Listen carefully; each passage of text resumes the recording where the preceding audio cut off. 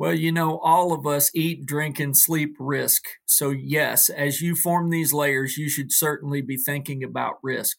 But there's some of it that to me is just basic. You got to have your governance. You got to have your regulations. They're going to tell you a lot of what you have to do.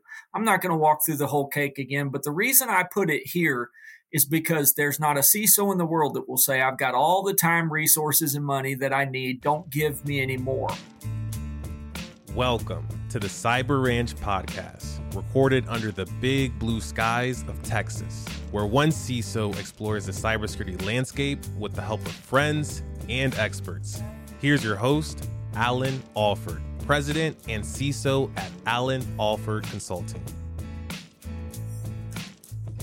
Howdy, y'all, and welcome to the Cyber Ranch podcast. That's Bryan Liebert, Global Practice Lead for the Public Sector at Worldwide Technology. Bryan has been a CISO, he has managed cybersecurity consulting teams, he has served as a consultant and an architect, and he's even worked with the Department of Homeland Security.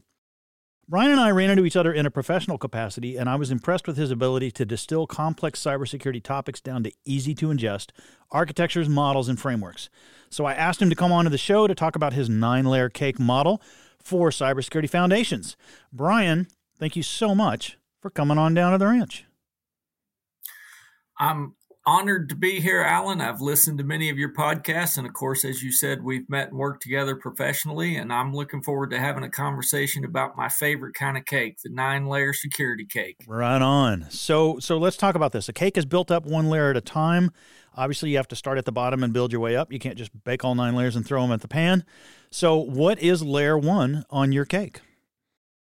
Well, layer 1, as you said, the cake builds from the bottom up. You got to have a foundation before you can do anything else. And the foundation of any information security management system, stealing a term from ISO 27000, is your governance layer. And of course, today we need to relate that back to the business of the customer. So if you can look at your governance, your regulatory, your awareness and training, and if you can map all that back to the requirements of the business, that's when you've got your firm foundation for your 9 layers. I love it. So, all right. So we start with the governance. Second layer then, and I'm guessing I'm sitting here thinking of NIST CSF and CIS V8 and all these guys that say, know what you have before you go on to securing what you have, right? My old boss, Steve Williams over at NTT, I stole this one. I quote him all the time on this one, has see it, manage it, secure it. The idea is you can't manage it if you can't see it, can't secure it if you can't manage it, right? You got to see it first. And so to that end, I am going to guess right after you've got your overarching governance and awareness and training and regulatory drivers and all that good stuff, that you've got some kind of asset inventory?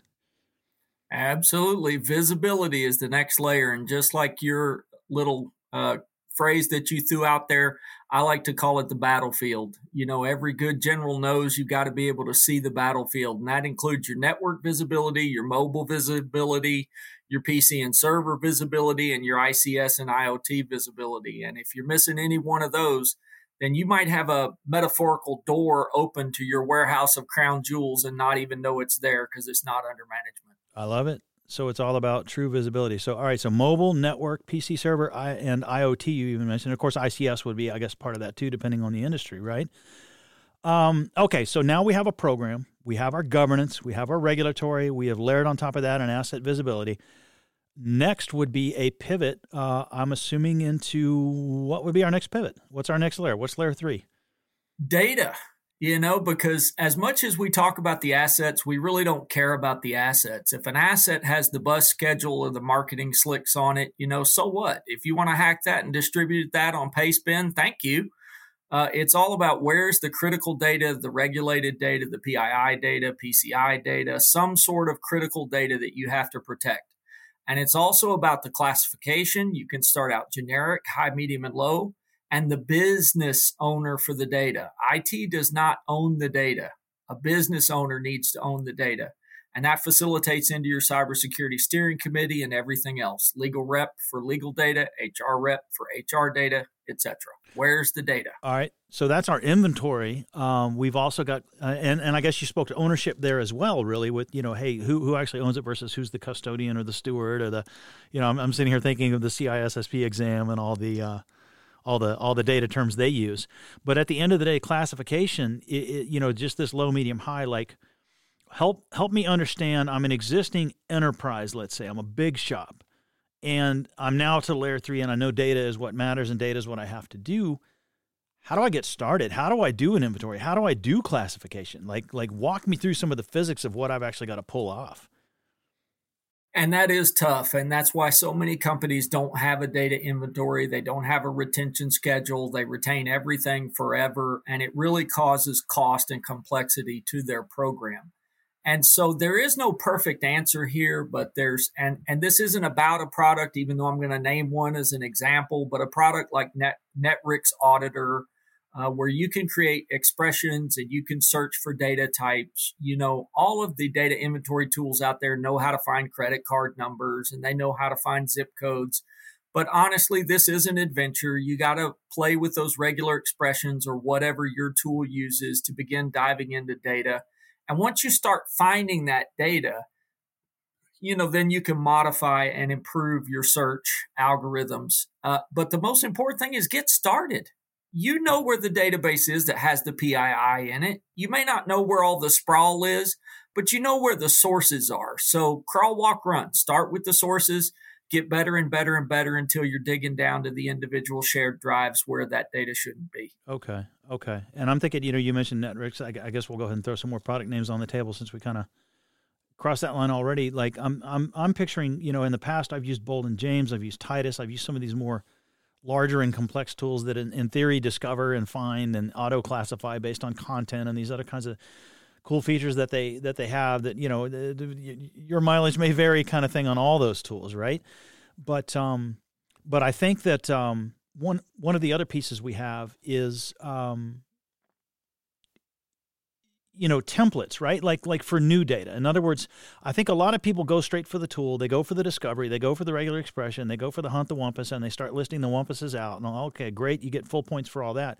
But meanwhile, somebody is firing up a Word doc template of a standard memo, for example, and they're issuing a memo and emailing it to somebody, or they're opening a standard fax cover page template, or whatever the various templates might be in Word. And then you get PowerPoint, marketing presentations. There's a standard template. Any kind of internal presentation to the company, there's a standard template. One piece of advice I always try to give folks is don't forget those templates and just do something really simple like default to a relatively high security on every page, label it and tag it.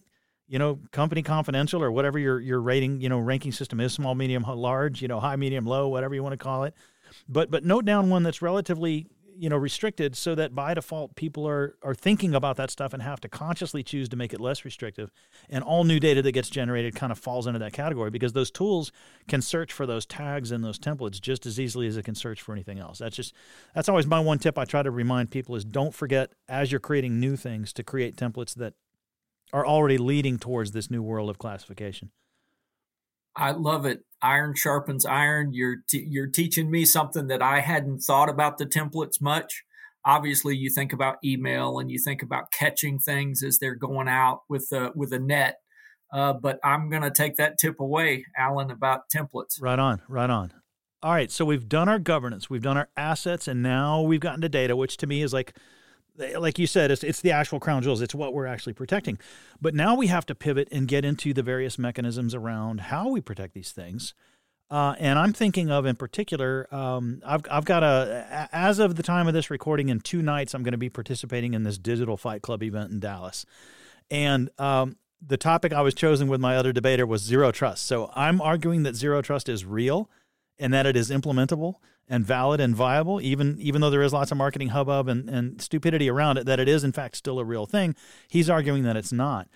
And in my argument that it is real, one of the most critical and pivotal pieces to it is identity and access management. That is at the absolute heart and core of any good zero trust strategy. And I'm assuming now that we've already tackled governance, we've tackled assets, we've tackled data, I'm going to guess that your layer 4 is identity and access management as well. You are sharp as a tack as always, Alan. Yes, absolutely. And I'm going to give you some ammo for your fight coming up on zero trust. So once you know your assets and your data, obviously who should have access and do they have it and should they? Principle of least privilege and all that stuff. But on the zero trust, we've overcomplicated it. And I'm going to give you my ideas very, very quick and simple. You have resources, whether you call them applications, whether you call them workloads, whether you call them whatever you term them in your industry, you have those resources. And then you have subjects, people who need identity and access to those resources. And zero trust is simply any policy enforcement engine, appliance, application in between that can allow or deny access based on a set of criteria that you put forth in the policy engine. And it's that simple. And then where people overcomplicate it is once you need that IAM access to that device, you're going to have a device, you're going to have an identity, you're going to be accessing data across infrastructure and network, and you're going to seek to automate it. So I think I left one out, but those are your pillars there. So zero trust is absolutely a thing. What is not a thing is the ridiculous FUD ways that all these pundits have told us to do it that are overly complex. Right. At the end of the day, to me, zero trust just sums up neatly to trust insiders as much as you trust outsiders, right? That's it. And how do I trust but verify, right? Well, I trust but verify by identity and access management for the human, by some kind of health check, certificates, whatever it might be for the endpoints. Machine to machine might be, application to application might involve some key exchange, these kinds of things. Basically, just make everybody auth-Z and auth-N all the time, always with each interaction. That's it. To me, that's the simple definition of zero trust. Auth-Z and auth-N as often as possible whenever an interaction between an asset or a data and an entity occurs, for any value of entity, human or machine. Well, I'm looking forward to this. That sounds like it's going to be a good fight. I think there's going to be several rounds. I think we're going to see a couple of cuts and maybe even a knockout. So keep me apprised on the Fight Club. I've promised I'm not going to pull a Mike Tyson and bite anybody's ear off. That's where we're drawing the line. We're keeping it civil. Important to draw the line at the ears. Yes, you have to. A man has to have morals and standards and know where the line is. Right.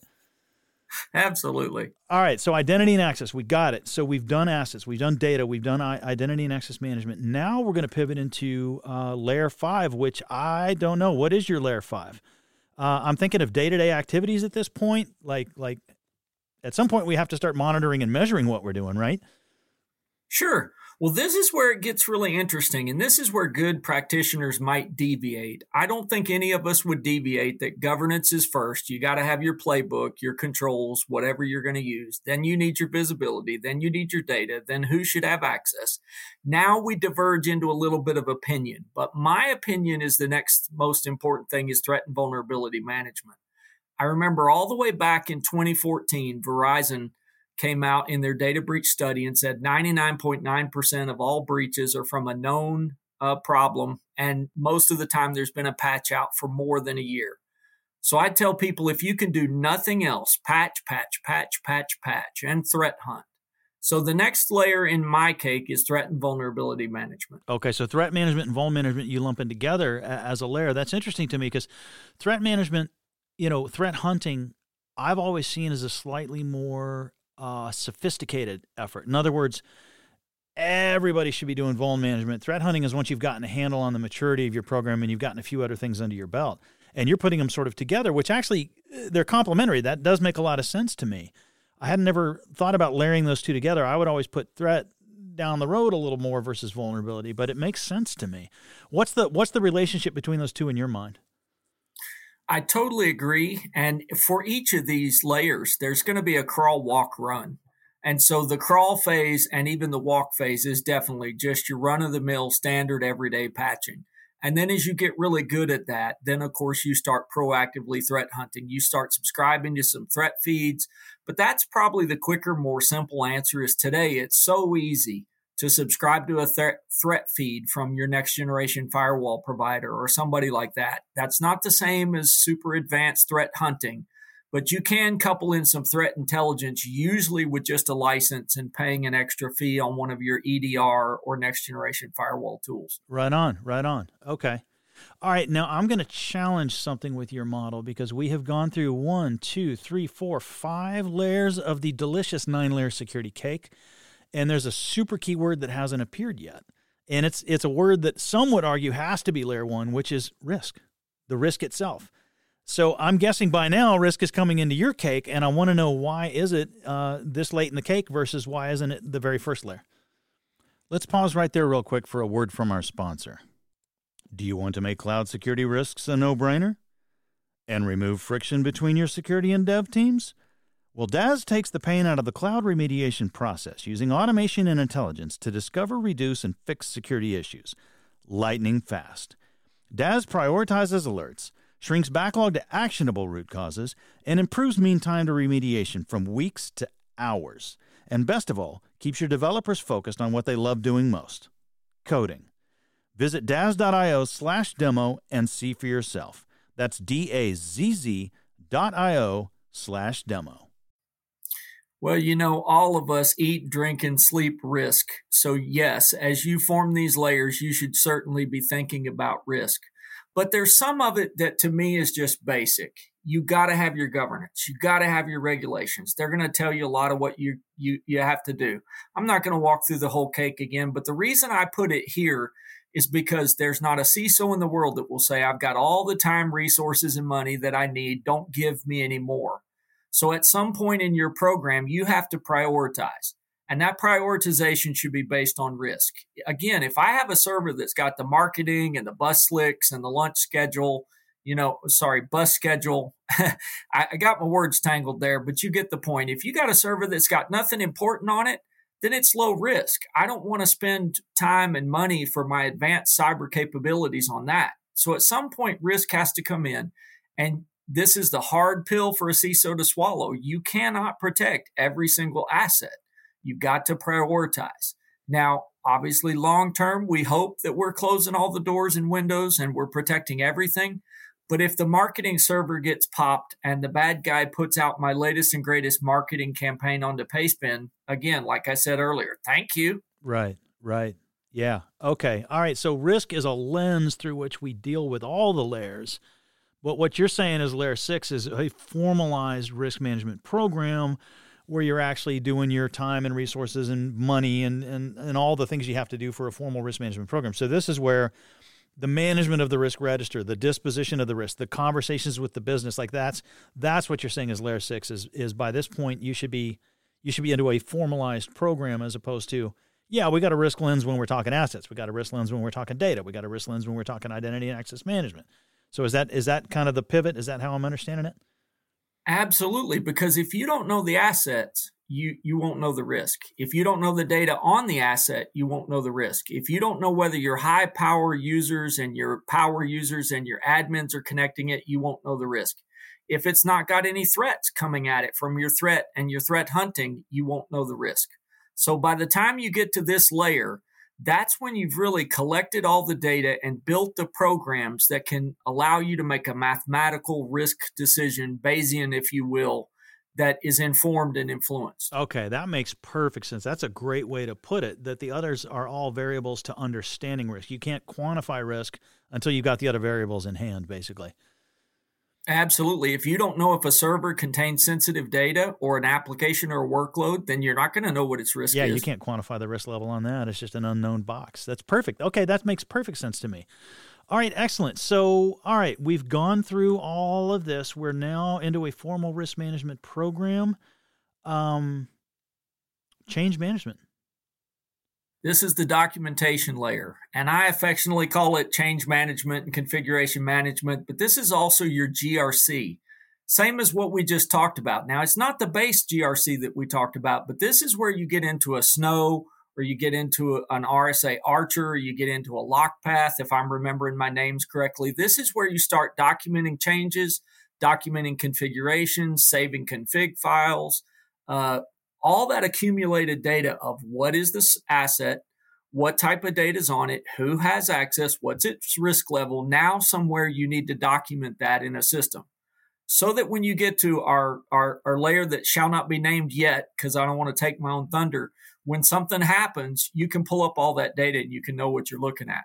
So this is the documentation layer that I affectionately refer to as change management, CMDB, configuration management. Okay, so this is a post-risk measurement, risk quantification exercise where you're basically, this is almost like the evidentiary piece to it. Write it all down. If you've done all that work, and while you're doing that work, you haven't saved it in some sort of a Snow or GRC of some kind, it's obsolete it's already almost obsolete. Yeah. That makes perfect sense to me. That makes perfect sense. And it's proof too. When the audit comes along, it's your audit proof, right? You can just pull that up and say, and here's how we know we've got this level of risk because we've got these configs set and we've set this parameter and we know we're protected. But it's also tracking changes over time. If you see changes occurring on key systems that you've identified as holding key data, right? Like that's another one, right? Like that's something you have to stop and think about and say, whoa. You can't go changing that. Exactly. And it's also the layer that you go to almost all of the Fortune 500 where you and I work, and we ask them about this, and there's a grave weakness usually in this area. Yeah. I would agree. It ends up being, I'm trying to think of a good metaphor. It's the guy chasing after the ice cream truck, right? I like that. Who doesn't want some ice cream?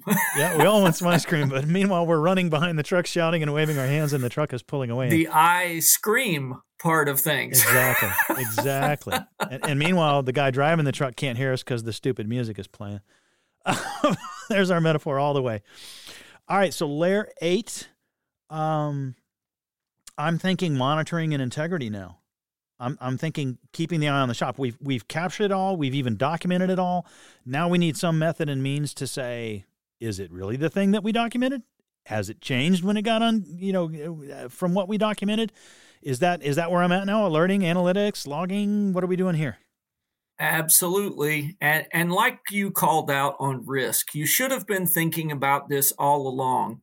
But this is perhaps the hardest part of the information security management system, and people fail here. They don't tune their appliances to send only the correct logs. They don't correlate, they don't cross-reference, and they don't have good ways of getting the hay out of the way to see the needles. So by the time you've worked through all those things, again, without repeating, you've got the assets, you've got the data, it's now time to set up your telemetry around those things.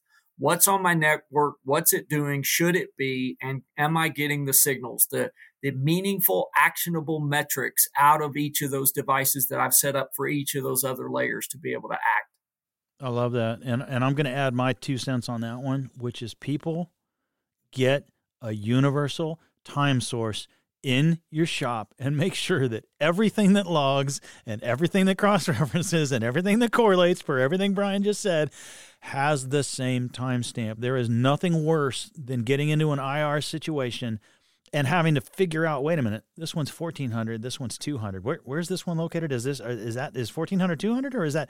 And trying to figure out if these events correlate or if one's after the other, if one's before the other. Like, I've been there before on the fly in the dark room, with the lights flashing, trying to cross-reference non-timestamped logs. Get universal time. I'm sorry, that's my little soapbox moment. I was about to say, I hear the voice of experience there where you've been on an incident and something was offset by a time zone or just a messed up time server somewhere. And it caused all sorts of confusion with your chain of what happened when it happened. Oh, and putting together your IR report and the whole bit. It's just, it's insane. It's absolutely insane if you don't have consistent. I heard the pain. Yep. All right, so that covers the first 8 layers. We have the magic, mysterious 9th layer of the cake. Bryan Liebert, what is the 9th layer of the cybersecurity cake? Yep. If you ever call Alan and I and you get a visual of this, you'll see the layers build just like you would expect, cake, frosting, etc. The placemat underneath it all, the plate that the cake sits on, is incident response. And this is the most critical part because proportionately, if you have a weakness in any of these layers, your incident response is going to be proportionately that much weaker. Something happens and you can't say what asset it's on. More importantly, you can't say which data is on that asset. You can't say who has access to it. You can't give it a risk level. So incident response, and that's the most important thing for a Fortune 500 company. When the famous breach of Target happened, at the exact same time, P.F. Chang had a similar breach. But we don't talk about P.F. Chang. And my opinion, and it's only an opinion, I can't prove it, is P.F. Chang handled that incident so well. They immediately admitted they had an incident. They immediately hired Mandiant. They immediately notified their public exactly what happened. And if I remember correctly, they even stopped taking credit cards in their restaurants for a few days while they got it under control. Now, that's just a little example. You're trusting my memory here, folks. If I've screwed it up, don't call Alan and beat us up. But the bottom line of that story is a proper incident response kept them out and off the tongues of consultants for the next 20 years.